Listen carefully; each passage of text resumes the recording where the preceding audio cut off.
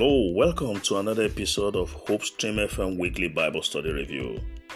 My name is Pastor Solomon Otinyebuchi Okono.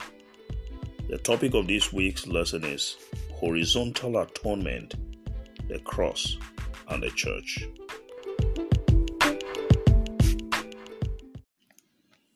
The memory text is from Ephesians chapter 2, verses 13 to 14. But now in Christ Jesus, you who once were far off have been brought near by the blood of Christ. For he himself is our peace, who has made us both one. Let us pray. Loving Father, speak to our hearts again with your word. Bless us today as usual and glorify yourself forever. In the name of Jesus Christ. Amen. Just imagine that you were a Gentile or Greek Christian living in the days of the apostles. Imagine that you learned about Jehovah, the God of the Hebrews. You abandoned your worship of many gods and embraced the one true God. Then imagine that one day you found yourself in the beautiful courtyard of the Temple of Jerusalem. Excited that you were there, you hurried in to be part of the worship. But unfortunately, your eyes were greeted by a massive stone barricade, 4 feet high, with an engraved writing in Latin and Greek reading, "No foreigner may enter within the barrier and enclosure around the temple." Surprised, you sought someone to explain to that you have abandoned the gods of your fathers and have accepted the one true God, the God of the Jews. But instead of being accepted into the inner court as a member of the family of God, you were again told that if you pressed further, it would cost your life. What a heartbreaking moment that would have been. That moment, you would have felt separated from those who should have adopted you as a brother or sister. This was the experience of Gentile believers in the days of the apostles. But in this week's lesson, Paul shows in Ephesians chapter 1, verses 11 to 22, how the cross made a difference. He shows how the cross destroyed all the barriers and walls of prejudice. The apostle shows how the vertical wing of the cross dissolves every separation between God and man, how it reconciled humans with God, and how the horizontal wing of the cross reconciles people with each other. The cross removes enmity and brings peace between Jews and Gentiles and makes of them one new humanity. Ephesians 2, verse 15. Brought near in Christ. Ephesians 2, verses 11 to 12. Wherefore, remember that you, being in time past Gentiles in the flesh, who are called uncircumcision, by that which is called the circumcision in the flesh, made by hands, that at that time you were without Christ, being aliens from the commonwealth of Israel, and strangers from the covenants of promise, having no hope, and without God in the world. Paul shows in Ephesians chapter 2, verse 12, that the Gentiles were strangers from the covenant promise in the past, because they were without Christ. As strangers, they were not aware of the promises of salvation God had offered down through salvation history. In the past, there was so much hatred between Gentiles and Jews. Paul portrays this hatred with his choice of words in Ephesians 2. Name-calling, Jews describing Gentiles with unpleasant words such as the uncircumcision, and Gentiles referring to the Jews as a circumcision. Ephesians 2, verse 11. But after they received Jesus, Paul writes, "But now in Christ Jesus, you, who once were far off, have been brought near by the blood of Christ." Ephesians 2, verse 17. What a powerful statement by Paul. The cross of Christ has closed the wide gap between Jews and Gentiles. Now in Christ Jesus, there's neither Jew nor Greek, there's neither bond nor free, there's neither male nor female, for we are all one in Christ Jesus. Galatians chapter 3, verse 23. God invites us to consider the division that exists in our own lives and in the church, and to ponder the power of the cross to supersede them. God does not want us to be divided across races or tribes or languages, but to live and walk as one people, children of the Almighty God, who have been purchased by the blood of the Lamb. Pause for a moment and think, in what ways have you yourself promoted disunity in the church of God? What can you do to become an agent of unity? Reconciliation, God's gift from the cross. Ephesians chapter 2, verses 14 to 16. For he himself is our peace, who has made us both one and has broken down in his flesh the dividing wall of hostility, that he might reconcile us both to God in one body through the cross. This week's lesson introduces to us three great assets which we gain from the cross. 1. Gentiles who were far from God and his people have now been brought near. Ephesians 2 verse 13. Now we are all sons and daughters of God. We are all brothers and sisters in Christ. Ephesians 2 verse 19. What a good news.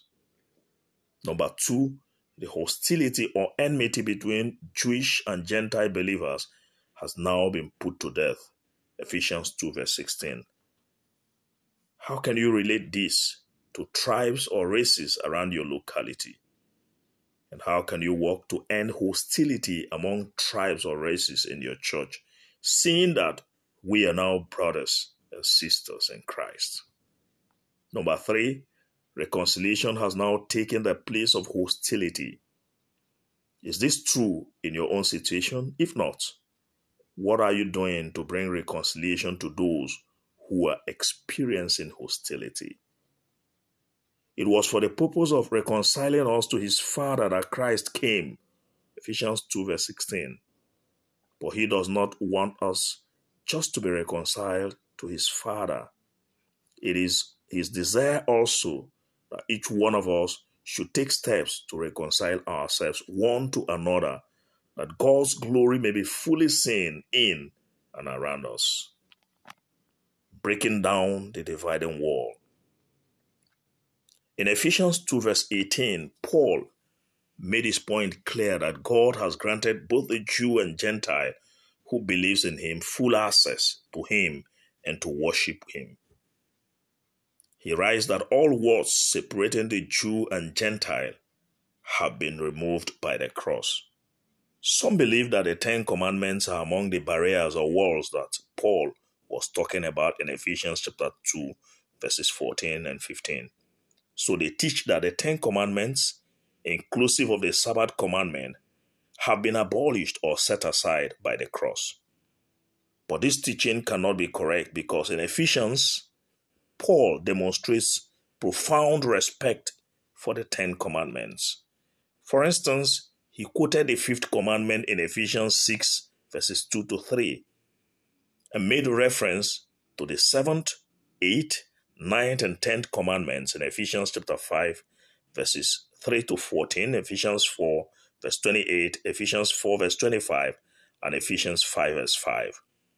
Earlier in Romans 3, verse 31, and in Romans 7, verse 12, Paul addressed the misuse of the law and then went on to speak about the continuity of the law. So obviously, Paul could not have been talking about the 10 Commandments as a barrier, neither could any of the apostles. Hence, to use these verses to abolish the 10 Commandments, especially in light of all the other verses in the Bible about the perpetuity of the law, is clearly a misinterpretation of Paul's intent here. Jesus, preacher of peace. Ephesians 1 verse 2. Grace be to you and peace from God our Father and from the Lord Jesus Christ. In Ephesians 2, verses 17 to 18, Paul summarized the ministry of Jesus in this way. In his summary, he emphasized peace. His letter to the Ephesians began and ended with blessings of peace from God our Father and from the Lord Jesus Christ. See how he summarized the ministry of Jesus around peace in Ephesians 2. In Ephesians 2, 11 to 22, Paul argued that Christ himself is peace, for he himself is our peace, and that his cross creates it. In Ephesians chapter 2, verses 14 to 15, he stated that Christ destroyed the hostility between Jews and Gentiles. In Ephesians chapter 2, verses 15 to 17, he argued that Christ created a new humanity marked by relationships of reconciliation and peace. In the Hebrew context, this peace, shalom, also includes the experience of wholeness and well-being, both in our relationship with God, Revelation 5 verse 1, and with others. The Gospels contain examples of Jesus as a preacher of peace. Some of his last words were, "Peace I leave with you, my peace I give to you." John 14 verse 27. "And I have said these things to you, that in me you may have peace. In the world you will have tribulation. But take heart, I have overcome the world." John 16 verse 33. After his resurrection, when he appeared to the disciples, he repeatedly said to them, "Peace be with you." John 20:19. But in Ephesians 2, 17 to 18, Paul points out that Christ's preaching of peace extended beyond the time of his earthly ministry to our day. As a follower of Christ, how do people know you? Are you a person of peace or an instigator of crisis? How can you learn from Jesus today to be a man or woman of peace? And how are you helping people to embrace the peace that Christ offers? The church, a holy temple. The shape of the cross on which Jesus was crucified was symbolic. Just as there are the vertical and horizontal wings of the cross, Jesus' death has both vertical and horizontal benefits. The vertical wing establishes our relationship with God, Ephesians 2, 1 to 10. And the horizontal cements our relationship with others, Ephesians 2, 11 to 22. Through the cross, Jesus demolished all that divides Gentile believers from Jewish ones, including the misuse of the law in order to widen the gap between them, Ephesians 2, 11 to 18. Through the cross, we have all become part of God's church, a holy temple in the Lord, Ephesians 2, 19 to 22, and are now privileged to live in solidarity with Jesus and our brothers and sisters in Christ. What a privilege. New Testament authors use the temple metaphor to portray the sanctity of the church, God's role in founding and growing the church, and the solidarity of believers within the church. But rather than a static image such as the temple, the church must acknowledge its identity in the living God. 2 Chronicles chapter 6 verse 16. In what ways are you moving away from static ideas, philosophies, and objects to recognizing your identity in Christ? In conclusion, the blood of Jesus, which is superior to the blood of our ancestors, makes all believers one in Christ. Now in Christ Jesus, all barriers have been broken. Let us now live as brothers and sisters who have been redeemed by the blood of the Lamb. Please pray with me. Eternal Father, thank you for what you have accomplished for hopeless humanity on the cross of Calvary. Teach us how to appreciate the love you lavished for us on Calvary's cross. Help us as individual members of your church to reciprocate your love. and the life that you gave for us on the cross of Calvary. Help us to live and serve you as one people. In the name of Jesus Christ. Amen.